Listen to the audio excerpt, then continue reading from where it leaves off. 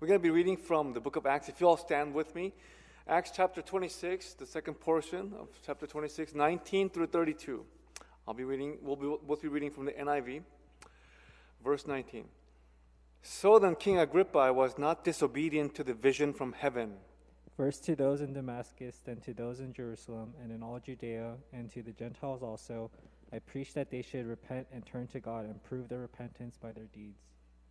That is why some Jews seized me in the temple courts and tried to kill me. But I have God's help to this very day, and so I stand here and testify to small and great alike. I am saying nothing beyond what the prophets and Moses would happen. That the Messiah would suffer, and as the first to rise from the dead, would bring the message of light to his own people and to the Gentiles. At this point, Festus interrupted Paul's defense. You are out of your mind, Paul, he shouted. Your great learning is driving you insane. I am not insane, most excellent Festus, Paul replied. What I am saying is true and reasonable. The king is familiar with these things, and I can speak freely to him. I am convinced that none of this has escaped his notice because it was not done in a corner. King Agrippa, do you believe the prophets? I know you do. Then Agrippa said to Paul, do you think that in such a short time you can persuade me to be a Christian? Paul replied, short time or long, I pray to God that not only you, but all who are listening to me today may become what I am, except for these chains. The king rose, and with him the governor and Bernice and those sitting with them. After they left the room, they began saying to one another, this man has done nothing and is not doing anything that deserves death or imprisonment altogether now. Agrippa said to Festus, this man could have been set free if he had not appealed to Caesar. Good afternoon, brothers and sisters. It's wonderful to share with you the Word of God today, the second Sunday of the new year of 2021. We're in the second part of chapter 26 of the book of Acts in our ongoing study, and this leaves us only 2 more chapters. So, this is not a small feat, you guys. I don't know if you can kind of capture what a big deal this actually is. We will have gone together through one entire book in the last almost 2 years now. For those of you who have been paying attention, you can confidently say that you really know the book of Acts, a very important record of our faith in the entire Bible. How important it is the formation of the church and the ongoing mission of God that continues on today. So whenever, like missionaries, we want to consult on how things were done back in those times, we look to the book of Acts. At this point, where we're at in our text is Paul's last time, at least on record, of sharing his testimony before an influential or powerful person. After King Agrippa, the next historical figure he must have shared the gospel to can be none other than Nero, emperor of Rome during 54 through 68 AD. And if you know anything about Nero, it is certain beyond reasonable doubt that Paul was killed shortly thereafter. This man was known to gather Christians, stuff their shirts with wax, and then to prop them up on long poles and to light them on fire for his amusement. This was known as the Roman candle. As I shared with you last Sunday, Paul too used to be in darkness, much like the Jews who are hunting him down now to silence him, or worse, to kill him altogether. He too used to oppose the name of Jesus, cast vote for death of Christ followers, tried to make them blaspheme, and he was obsessed in persecuting the followers of the way. Since meeting Jesus on the way to Damascus, however, his life completely changed. He changed from the foremost persecutor to the chief advocate of the faith for Christ, for the faith in Jesus Christ. The fire with which he was opposing the gospel, after full reversal, he is now being consumed in his desire to share the gospel. That's a huge change, right? And of course, he doesn't take credit for that change that he has undergone. Listen to what Paul says to the folks in Ephesus. If you go to the slide, please, David. Ephesus 2, 8, 9. For it is by grace you have been saved through faith, and this not from yourselves. It is the gift from God, not by works, so that no one can boast. This is certainly the case for Paul. Paul cannot boast about his transformation because it was Jesus himself that showed himself to him so that he could change. Just how does a religious terrorist turn missionary of the very same movement that he used to persecute? The change that Paul undergoes is testimony to the fact that the person he meets with is, in fact, Jesus, the Lord Almighty. Jesus only had to appear to Paul one time. He didn't have to sit there and persuade him. He just told him once what to do, and Paul starts obeying right away. Paul has to ask, who are you? Because he doesn't know this bright light that appears to him, who the identity is. Who are you, Lord? He asks. I am Jesus whom you are persecuting. And right after that brief, very short introduction, Jesus tells Paul, now get up and stand on your feet. I have appeared to you to appoint you as a servant and as a witness of what you have seen and will see of me. Jesus can command immediate obedience from even the most stubborn opponent. All he had to say is, it is hard for you to kick against the goads. Some of you may ask, why am I still disobedient? Or worse, I don't know if you've ever said this to yourself in the back of your mind, but why can't he make me obey? Have you guys ever thought that? I know that there are some young people that may think that because early in the faith, I might have thought that. The change that Paul undergoes initially, I want you to know, is not of personality. Paul's personality still pretty much remains intact. It's not even of his character. The change that Paul undergoes is of life trajectory. It had taken a 180-degree turn from aggression to submission, from rebellion to obedience, from darkness to light. I can tell you that I'm very familiar with that change. I have to undergo it myself. I can see, I can read, I can feel your heart where it's at. And you know deep down inside that you need to undergo that change. You know what it is? It is a turn from Satan's dominion to that of God's kingdom. I pose this question to you today. Did you meet the Lord? Do you know Him personally? Or is He a vague idea, some religious idea? Someone reducible to a figure from the past who had taught some good things once upon a time. If that's your Jesus, you have not really met Him yet. Because the vitality of your faith, of your life in faith, is sometimes determined by the authenticity of your encounter. Now, I'm not calling that everybody has to meet Jesus like Paul did. That's not what I'm saying. As I take down prayer requests, just this last house church meeting, I see it on your Facebook list. I was super encouraged to find that you guys, many of you, a majority of you are saying you want to take your faith more seriously. I mean, I would hate to think that you come to church because your parents happen to be in the leadership in the KSC, and so just out of like courtesy to them. I mean, I want you to have ownership of your own faith. I want you to have this desire burning inside of your heart that all this Jesus talk that everybody else is talking about, you want that to be part of your life. Not just part of your life, central to your being. Because that's the only time when you get this all or nothing, you know. It is a life and death matter, actually. We just don't know how deep this whole, the rabbit hole goes, right? Then once you go and follow Jesus in that way, He'll reveal to you incredible things. I want you to listen closely. For those of you who have said you want to take your faith more seriously, you want to be more spiritual, listen closely today. This is the most compelling feature of Paul's apostleship.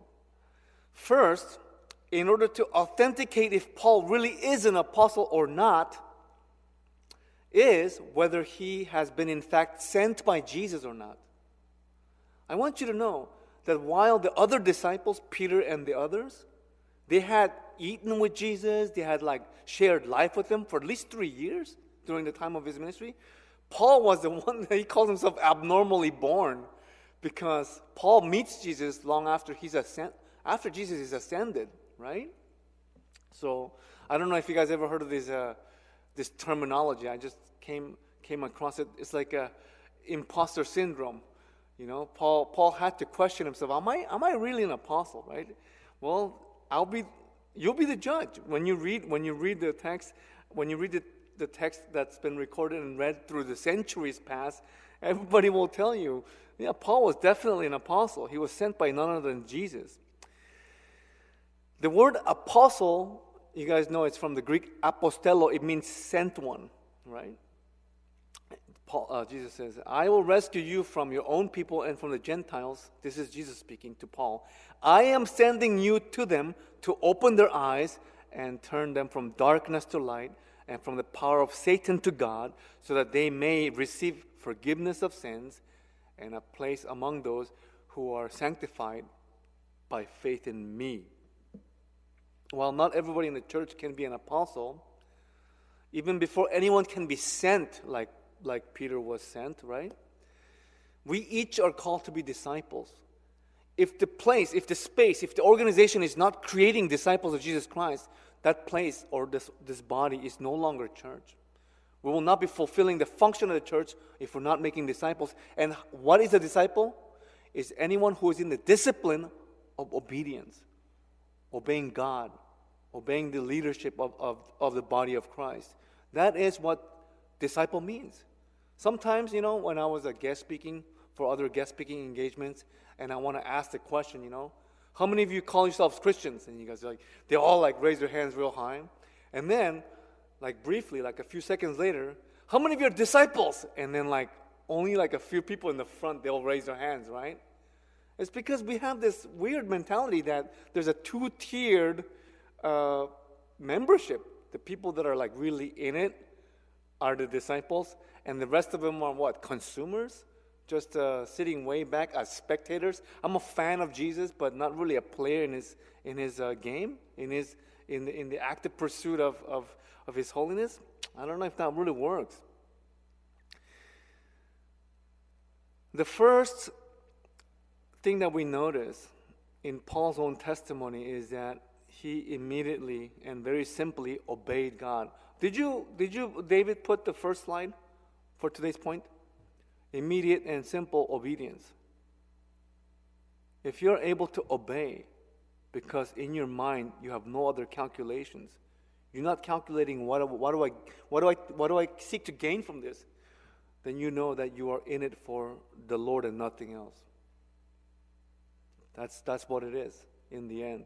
If you're able to say yes, because your mind is saturated with the person of God, of Jesus Christ, then yeah, that will show you that you're a disciple. And if you're sent somewhere, like Peter was sent to Africa, perhaps you were actually in the apostolic network, carrying on the mission of God.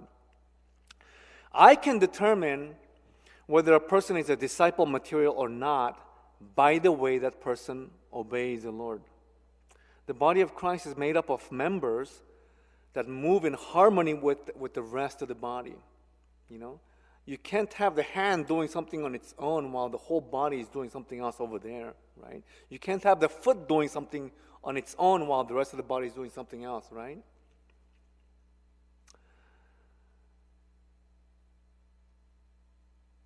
Because the head of the body is none other than Jesus himself.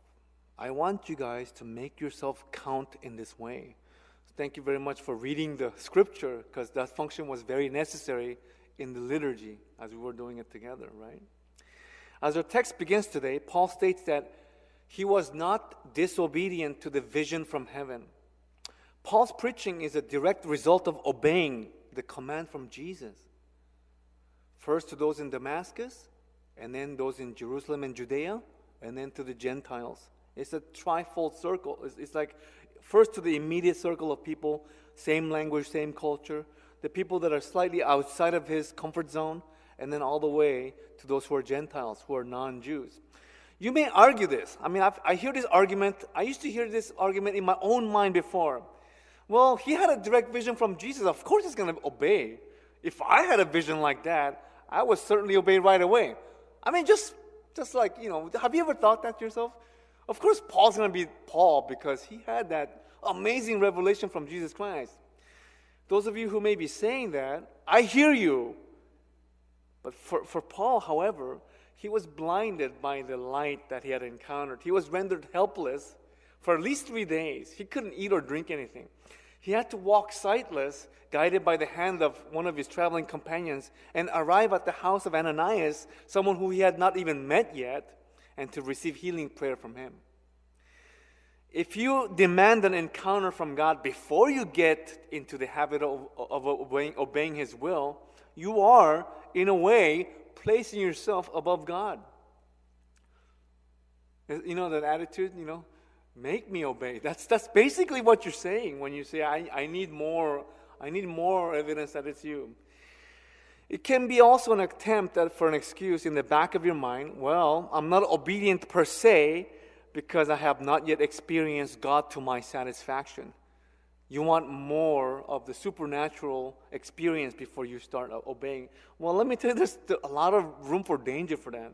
There's a lot of spiritual things that are counterfeit things out there that will try to impose its presence on you. An imposter imposing its presence on you to make you experience things that are quite outside of the norm.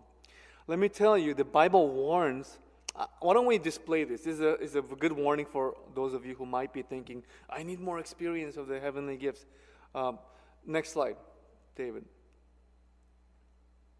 Right there. Bible warns of people who fall away after having tasted the divine gifts. This is in Hebrew 6, first part of 4, and then Hebrew 6.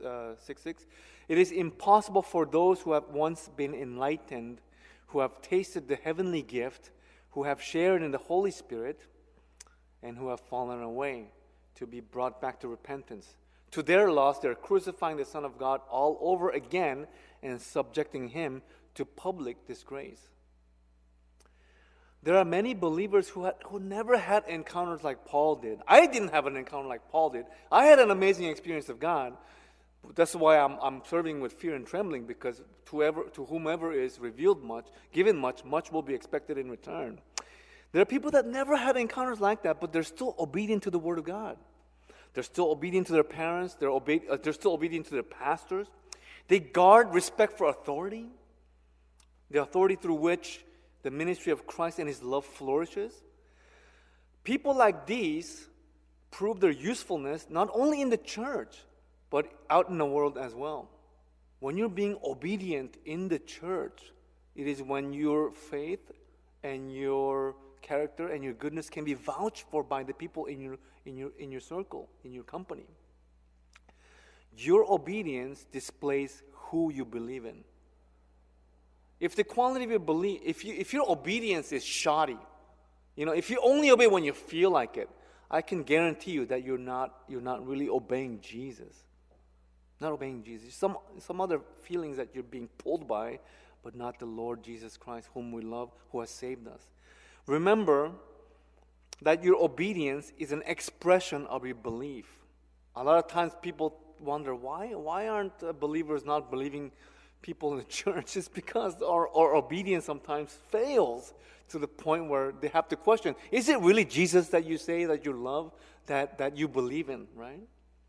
I want you to remember Jesus said to Thomas in the book of John, chapter 20, verse 29, when Thomas is like, I will not believe it's Jesus until I verify with my own eyes, until I stick my finger into the wounds. He says, this is Jesus telling Thomas, blessed are those who have not seen and have believed. None of us here have had a vision of Jesus, but you still believe Him, right? Nod your heads if you believe in Jesus, although you've never seen Him with your eyes. Well, blessed are you, Jesus says.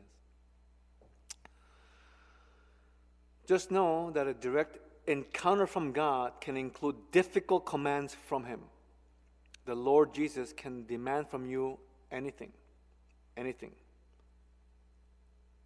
including your very life. Special revelation from God is often commensurate or in proportion with the tasks that will be entrusted to you. This is a very well understood principle from the Bible, as well as from my experience. Speaking from the Bible, the encounter from God are almost always God initiated.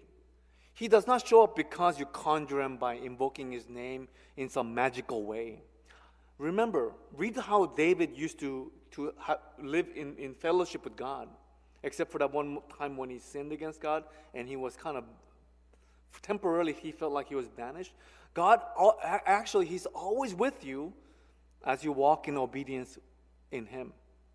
As you're always with him, he's always communing with you. You don't call him out like he's distant. He's always with you. And speaking from experience, the encounters that we have with him are only as authentic as our hearts are sincere in our seeking him.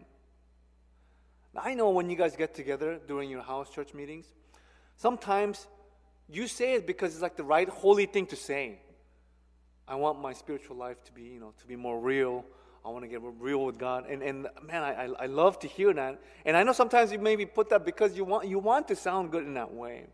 But if you're really sincere about it, our God is not someone who would say, who wouldn't show up if you have that desire, who would not speak to you in your heart. And you can hear him actually every time you read the Bible. You have to get into that position where you realize what you're reading here is the very words of God.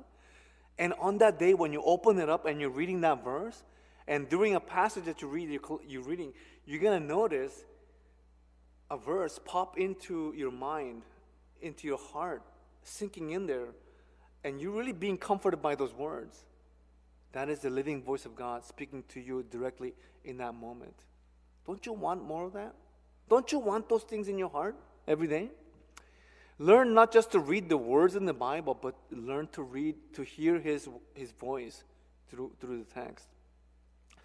Do not blame God when you don't experience his presence, when you are not honoring God in the attitude of your heart and daily deeds. Just because I'm a pastor doesn't mean that I am perfect in this respect, in this regard. I have those days when my mind is far away too. And I'm only able to share this with you because my life reflects this. I'm not a perfect son. I'm not Jesus Christ. But my desire is to follow him the best I can, and I want to be able to lead you guys along in my journey. This is a collective journey that we take on together so that we could get closer to the Lord Jesus. When God tells you to do easy things, be faithful in obeying him. What is the resistance? I don't understand it. If you disobey, you will only distance yourself from the very light that illuminates your path. Simple things like turning on your camera during Zoom, during worship service, because there's a meaning behind it. It's not just the leadership saying, hey, you got to do it, so you must comply. That's not what it is. You have to understand the spirit behind why we're asking you to do this. When you come on the camera, we're able to do something that we cannot do in physical presence. The reason why we're using the Zoom is because we want to be able to see each other and have that gladness that we are able to see each other. Because there will be a day, whether we want to or not, we won't be able to see each other. There will be a day like that, right?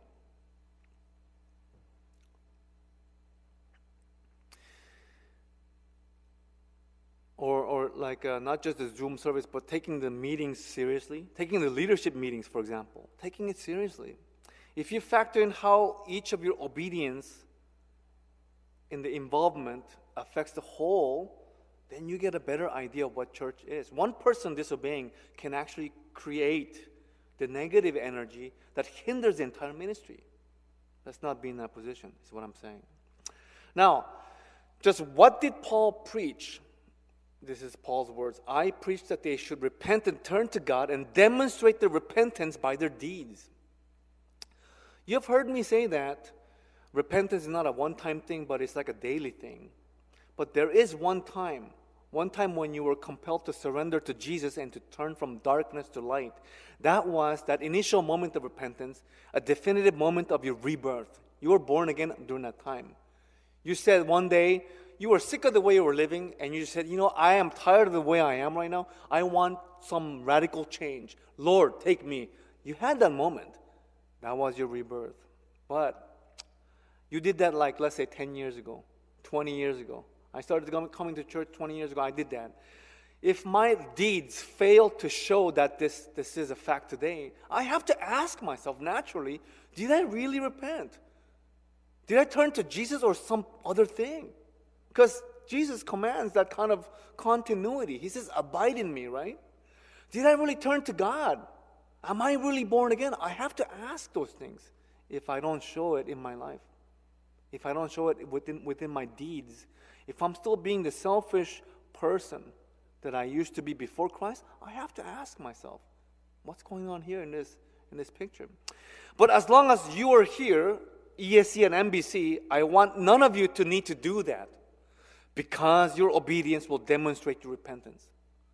Your obedience is demonstrating your repentance, and is showing your own obedience to God is your observable assurance of your salvation and the source of your gratitude and satisfaction in Him.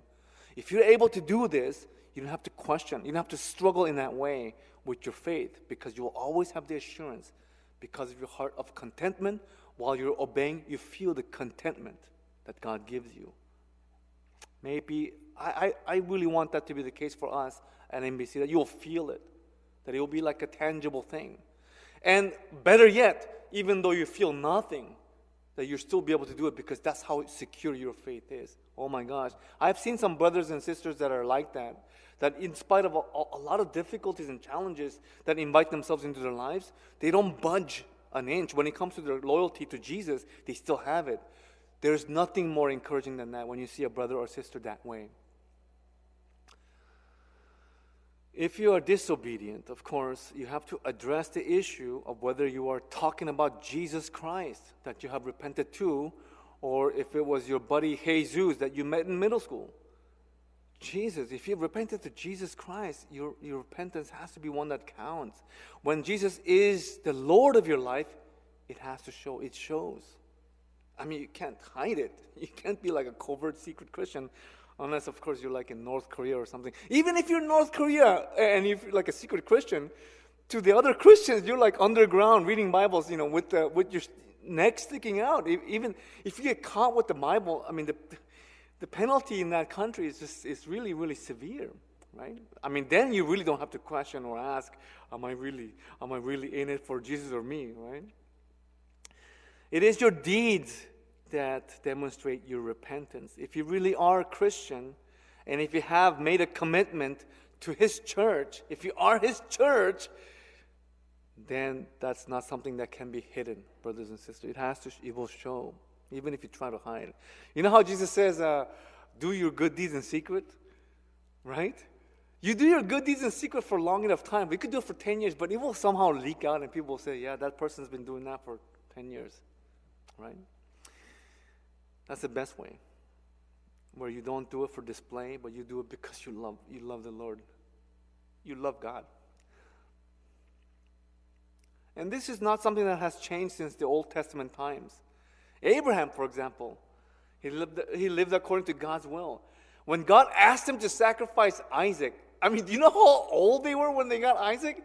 Like, Abraham was like 100-something, and Sarah was like 90. They were really old. And this one and only child, one and only son between him and Sarah, God says, give him to me now. I want you to offer him up in the Mount Moriah. Abraham did not wait 3 days. He did not hesitate. The very next day, he saddled a donkey, and he told his son, hey, let's go for a little trip, son. Let's go up to them. Let's go hiking, He passed that test with the sincerity of his faith, with flying colors. Don't you want to do that? Don't you want to pass those little tests that God sometimes gives us? Abraham gave an offering of tenth as an offering to Melchizedek after he rescues his nephew Lot, long before it was ever instituted as a law. Some people, like they're teaching, should we tithe or not now that, we're in the New Testament times, in the church days. It's nothing to do with the law. Giving back to God has nothing to do with the law. It's something you do because you just love God. You have a confession to make that everything that you're able to do in this life is because God provided for us. These bright deeds of Abraham shine as an ongoing relationship of the creature towards the Creator, the worship and the love of God. The Old Testament records and the anticipation of a Savior, it becomes fulfilled in the person of Jesus Christ. Jesus Christ shows his love for his Father through his obedience, and Paul's message of light is exactly just that. That's what it is. The message of light is Jesus Christ. That's the second point of today's teaching message. The first one is, what was the first one? Immediate, simple obedience. Paul was able to demonstrate his apostleship. He's an authentic apostle and a disciple of Jesus by obedience. And the message that he had, actually, so his attitude and his action preceded his message. Message is none other than Jesus Christ. He is consistent in his actions and the message that he bore. Paul says that everything he preaches is nothing beyond what the prophets and Moses have been saying. So it is not biblical, it's not extra biblical, it's not new revelation. It's the same thing. And the message of light is none other than Jesus Christ himself, who came to his own people to suffer insult and injury and gave up his life on the cross, only to rise from the dead 3 days later, just as foretold. The disciples of Jesus are committed to him as the living Lord who directs our paths even today. He's alive right now, directing our paths today. Every time we have to make a life decision about something, we consult God first. And he will answer in some ways. And that is when we can take the next step. We don't just, we make all the plans, but what does the proverb say? We may make the plans, but it is the Lord who carries out the steps. And to be sure, the claims that Paul makes, Paul is making some pretty extraordinary claims in front of this King Agrippa, but Paul himself is a pretty compelling evidence. Unless it was true, absolutely true, who would be willing to be in prison for 2+ years in chains for something that was completely false? Either you are absolutely committed to the truth and the message, or you're kind of crazy, right? Festus is listening to Paul very patiently and finally breaks his silence and says, "You're out of your mind, Paul. Your great learning is driving you insane." So this Roman procurator is listening to Paul and going, "This guy's crazy."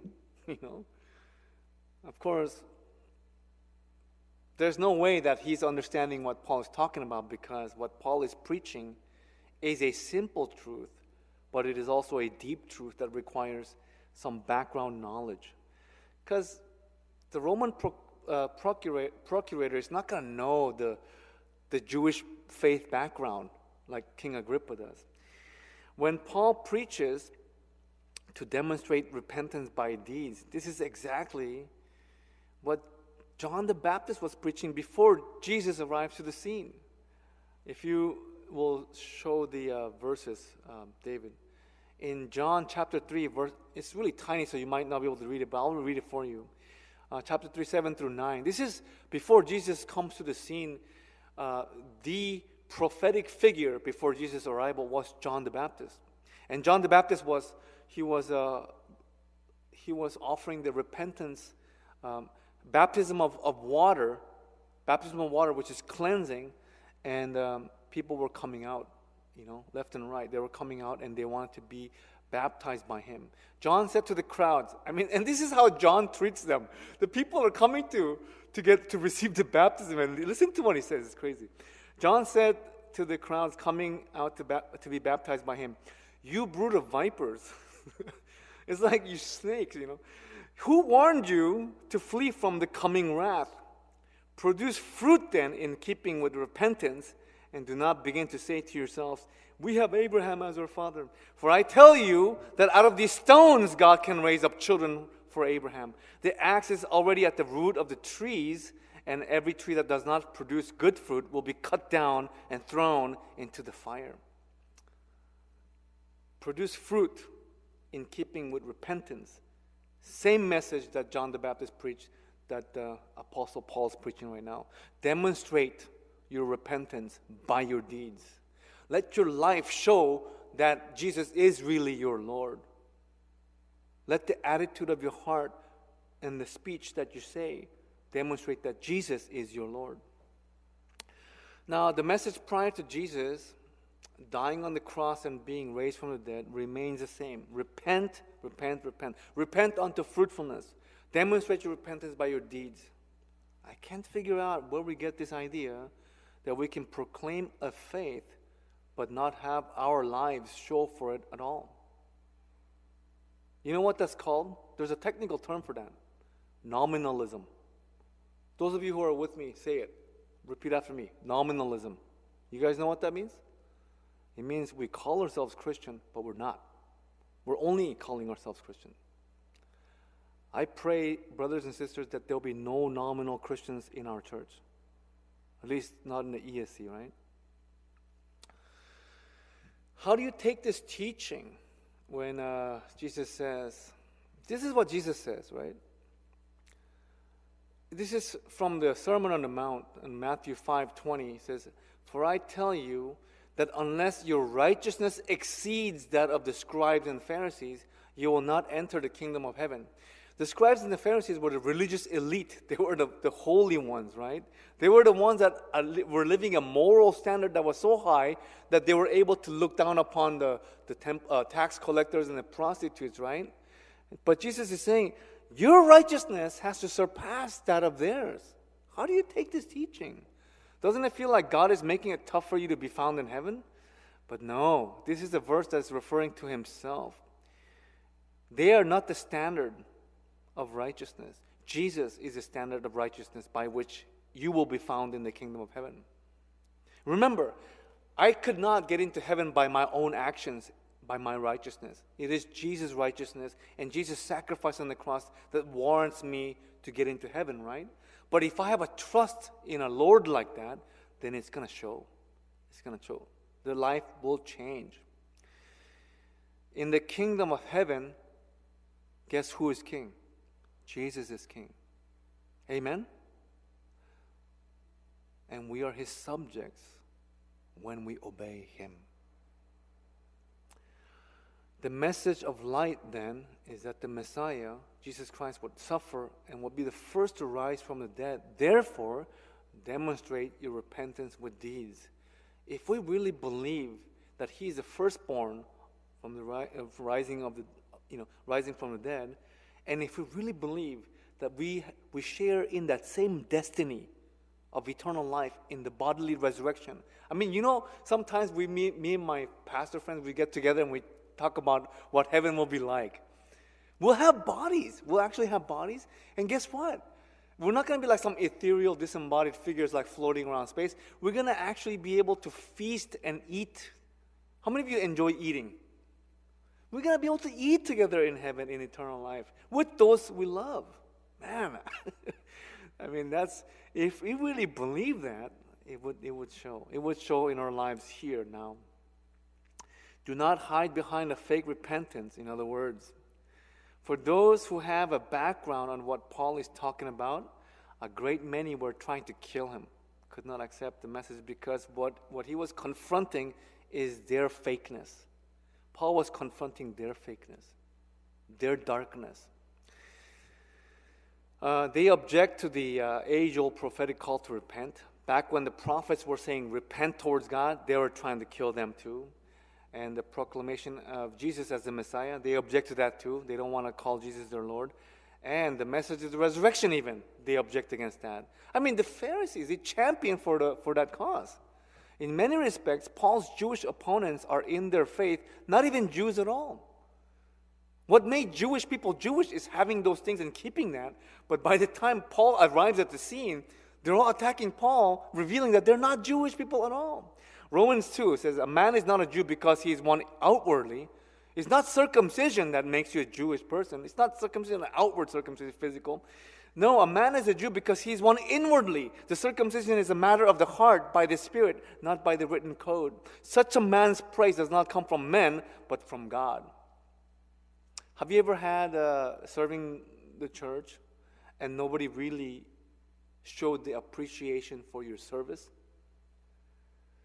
And so you were like, oh man, I did that, but nobody is, what a thankless thing that I'm doing here. Have you ever felt that way? Because if you are, you're in good company. Because you know who's commending you while you're doing those things? Nobody's thanking you. When you're doing your good deeds in secret, the person who's commending you is not other people, your peers, it's God. God recognizes you and your heart and your intention, because if they're pure, it will not go unnoticed by the Lord Almighty. Now, for Festus and the many Gentiles of Roman and the Greek background, the idea that the Son of God dies on the cross is entirely a ridiculous message. How many of you know some names of Greek gods? Name a couple of gods, Greek gods. Can you just shout it out? Don't be shy. Poseidon from the ocean. That's, I think, a Roman god. Zeus. Right? Like, these are all like Roman and Greek gods. And they were powerful. They were not supposed to show the frailty. I mean, if they were... For the Son of God to come to their own people and die in their hands, to them that's like a totally opposite message of what divinity is supposed to be. Greek and Roman gods were made in the likeness of people with exaggerated features of our power. In the case of Jesus, however, the very being and the source of ultimate power comes down to live among his very people and is mistreated to the point of dying on the cross. Complete inversion of our expectations. Everybody wants to get to the top somehow. We want to reach a divine state. We want to become demigods of this world. But you know, God himself shows, no, that's not the point. That's not that's not the point why you're alive today. I want to show you the most excellent way. Boom. Jesus comes down from heaven and shows love, what that looks like. He shows us what love looks like. And the treasure that you carry, once you know that love, you will want eternal life, because that's how much it's worth. It will last forever. So when Festus reacts to Paul as if he's out of mind, it's an understandable reaction. You're out of your mind. It's totally understandable. But Paul responds, I am not insane, most excellent Festus. What I am saying is true and reasonable. I want you guys to remember this. There are some people out there that insist that you have to be irrational to have faith. Don't buy into that. Your faith is reasonable. That is why it's encoded into text. Even though there are many stories that in the Bible we don't understand, the reason why it's that way is because God is encouraging us to think deeply about these things so that we would come to an awakening of his reality. Faith is actually what gives birth to reason. It's not the other way around. Paul calls on Agrippa's attention because, it's useless talking to this Roman guy, right? The king is familiar with these things, and I can speak freely to him, right? Now, this is something that, if you go to the next slide, there's a little diagram that I made. David. Next slide. Okay. So, there's a Dr. Ralph Winters, who's a professor of missiology. He was talking about the three methods of three stages of evangelism, and one is E1. The second larger ring is E2. The third one is E3. And what E1 is Jerusalem mission. It's when you're preaching the gospel to your own culture in your own language. So me, as a pastor, being sent to a Korean church because I'm Korean, it would be E1 evangelism. But then there are those who are of the similar language, not exactly the same language, but a different culture. That would be like E2. So maybe like from Seoul to Jeju-do or something. They speak same Korean, but it's a little bit different. The culture is a little different. And then E3 is where it's the uttermost parts of the world, different languages and different cultures. So when Paul goes to Ephesus, when Paul goes to the Greeks, when Paul is dealing with the Romans, these are Gentiles. They're not Samaritans. Samaritans would be like, they sort of understand each other. For Paul, it turns out, okay, so basically it's supposed to be easiest. When it's E1, when it's your own people, evangelism is supposed to be easiest because you're in the same channel of culture, you're speaking the same language. But for Paul, it's the opposite.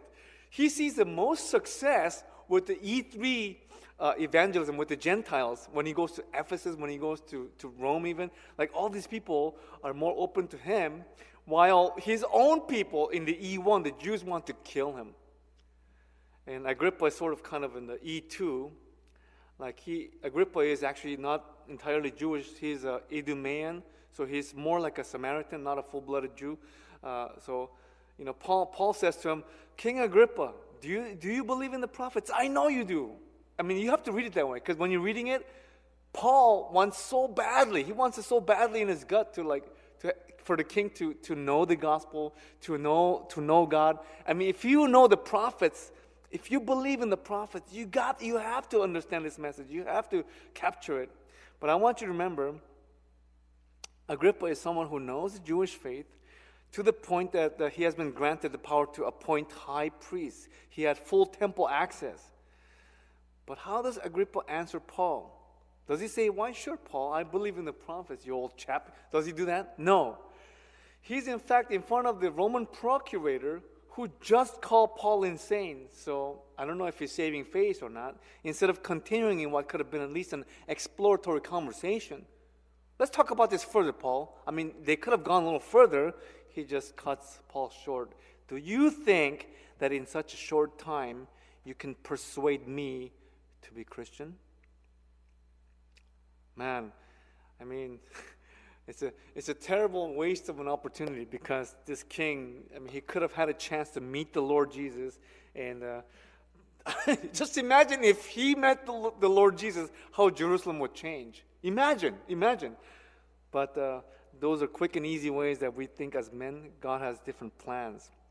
If I was a bit more crass with the expression, it's like he's saying to Paul, you think you can tag me and bag me as one of yours here in just one sitting? King Agrippa does not take the bait. He's not, the fish is gone. The fish was not caught by that particular fishing stick. But if Paul is trying, why is he trying so hard? Because for him, it took one sitting, and he knows deep inside that Agrippa has heard the gospel before. It wasn't the first time for Agrippa to hear the gospel. It's the first time hearing it from Paul. But he knew Christians. Agrippa knew Christians. He knew the customs of the Christians. He knew what they believed in. I think that's why Agrippa is answering, do you think you could convert me? To his detriment. It's his loss, right? In all likelihood, it was not the first time of him hearing that Jesus is the culmination of all ancient Jewish hopes. But what do? People think that we have all the time in the world to continue to reject him at their own peril. So just to review, the first point of the message is emphasizing obedience within the church, within our lives. Obeying the Lord, obeying the Word of God, obeying the authority that's instituted within the church because it's for you, not against you. Paul obeyed Jesus because it finally clicked for Paul, who was, in fact, commanding the lead. If you knew in your heart, without a shred of doubt, that Jesus is commanding this church, wouldn't you just obey him? Wouldn't you just say, yeah, I'll do it. I love the Lord. I want to please him. So even if it doesn't sit right with me entirely, I'm gonna on my faith in Christ, I will obey you.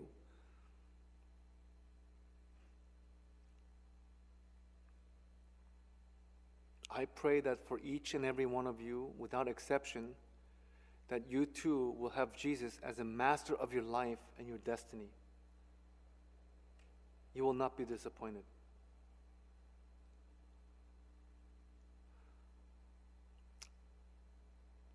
Secondly, the message of light is Jesus himself. Jesus is the message. Remember, Jesus was Logos. He was the principle and the rationale by which everything is made. Like whenever you look at the beautiful nature, and you look at the intricate things that go into nature, even like, in botany, when you look at flowers and how they're all designed by God. You know what went into those things? It's love, His love. The rationale by which everything is made around us is God's love.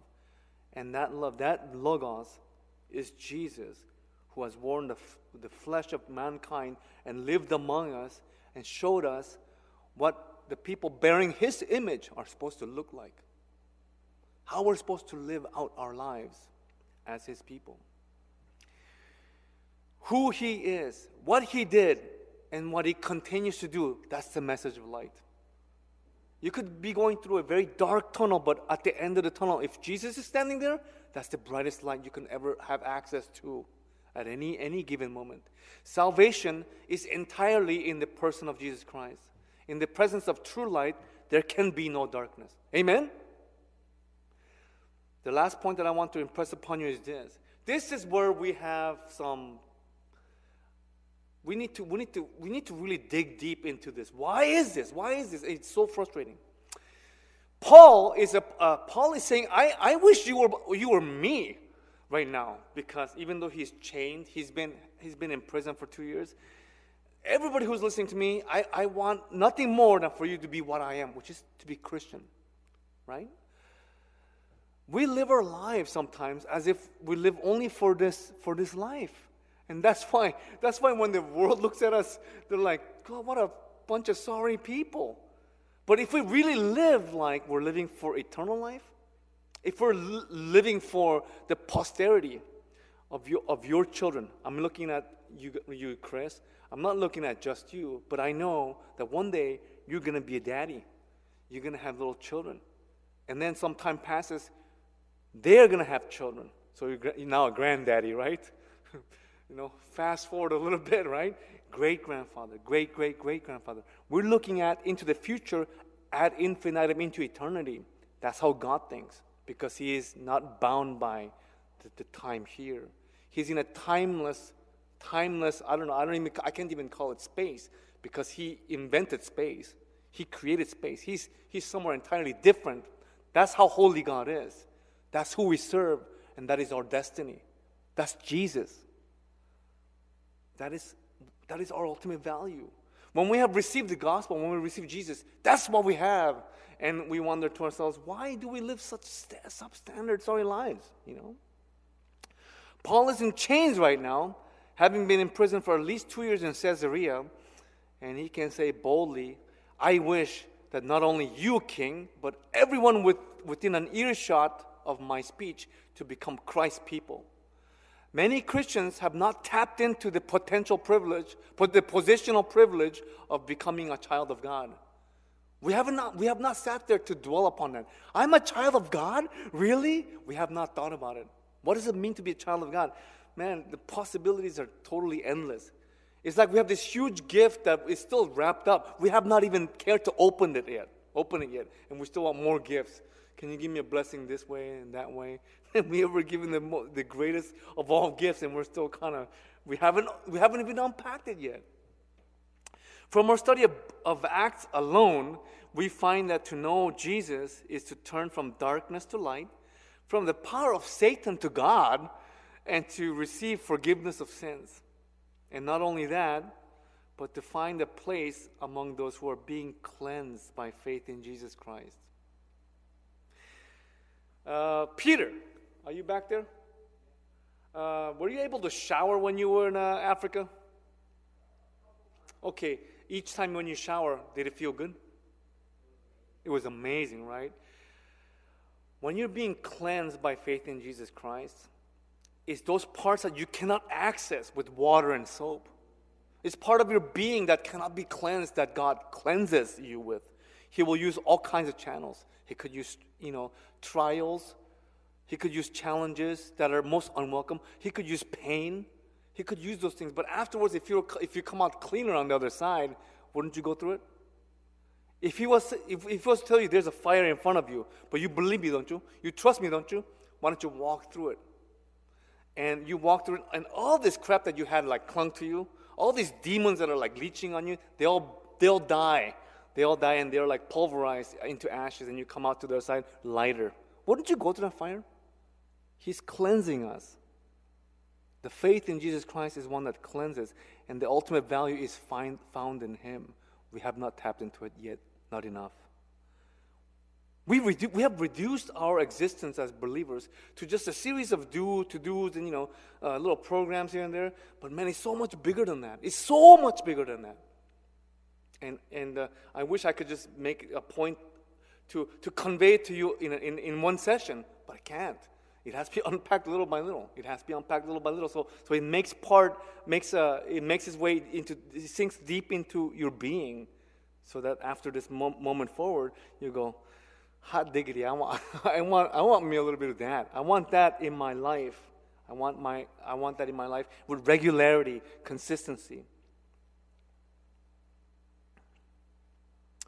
In Christ, you are granted eternal life and therefore eternal significance. You know, all those people that are out in Hollywood and they have their moment, I mean, even the most cherished stars, they think that they're immortal. We think that, we look in the history of the cinema and all that, and we look at the really famous. I mean, okay, I'm gonna just use one name, Elvis. Elvis is like a god in America, really. He's dead. He's gone. Eternal significance means that in light of what God did for us in eternity, the life that is promised to us, we matter. We matter. We matter even after we pass away. All those people, all those Christians that have died through the coronavirus, they will be risen again, and they will matter to God even then. Jesus has affirmed the importance of your unique soul, your identity, and your potential by dying on the cross for us.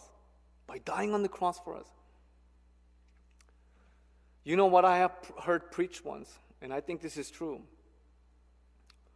Even if there was only one person on earth, whether it's you or me, He would have died for that one person. Do you believe this? This is the Lord who wants to be known to you, who already knows you better than you know yourself. There's no use in hiding, folks. We know who you are. Amen? Are you also secure enough in your belief that with every fiber of your being, you wish that the people around you would be who you are? Would be what you are? That's the way it should be.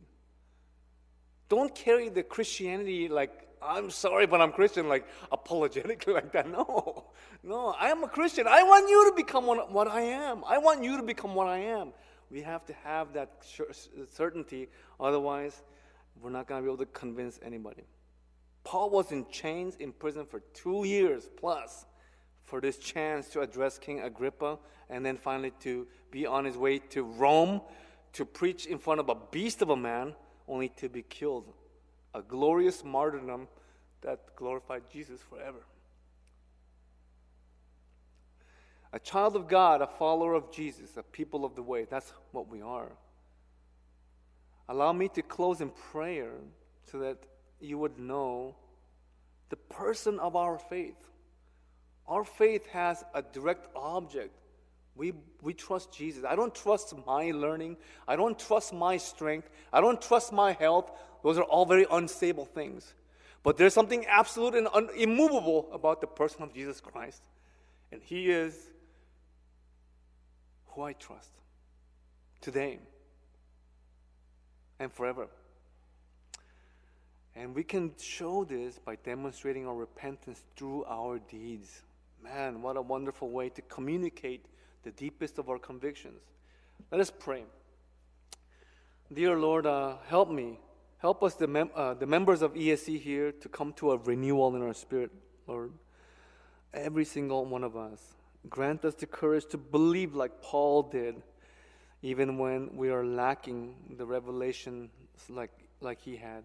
And we know that you're still showing yourself to us in diverse ways.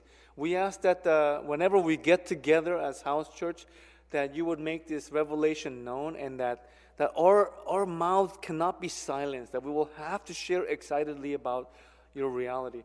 There are so many things around the world that are so alluring, so many things that command our attention. But Lord, when you are at the center of our conversation, when you are at the center of our lives, when you and what you do in us is the reason for our being alive, we ask that there will be a whole different excitement around our conversation. That we would, Lord, all those other things of the world would be muted necessarily.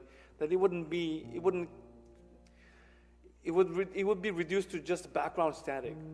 Because, Lord, your beautiful voice and what you've done in our lives and what you continue to do with us as you redeem us every day, as you continue to forgive us and you cleanse us through your fire. We want to be more and more like you. We want to demonstrate our allegiance to you by our deeds and our actions. We want to catch that fire that burns eternally in our hearts. Lord, may we be that light. May we be the city on a hill that cannot be hidden, Lord. You have called us light of the world. Even if it is to burn like Roman candles, we ask that you would lift us up for your glory. In Jesus' name we pray these things. Amen. Now at this time we have a time of praise and response.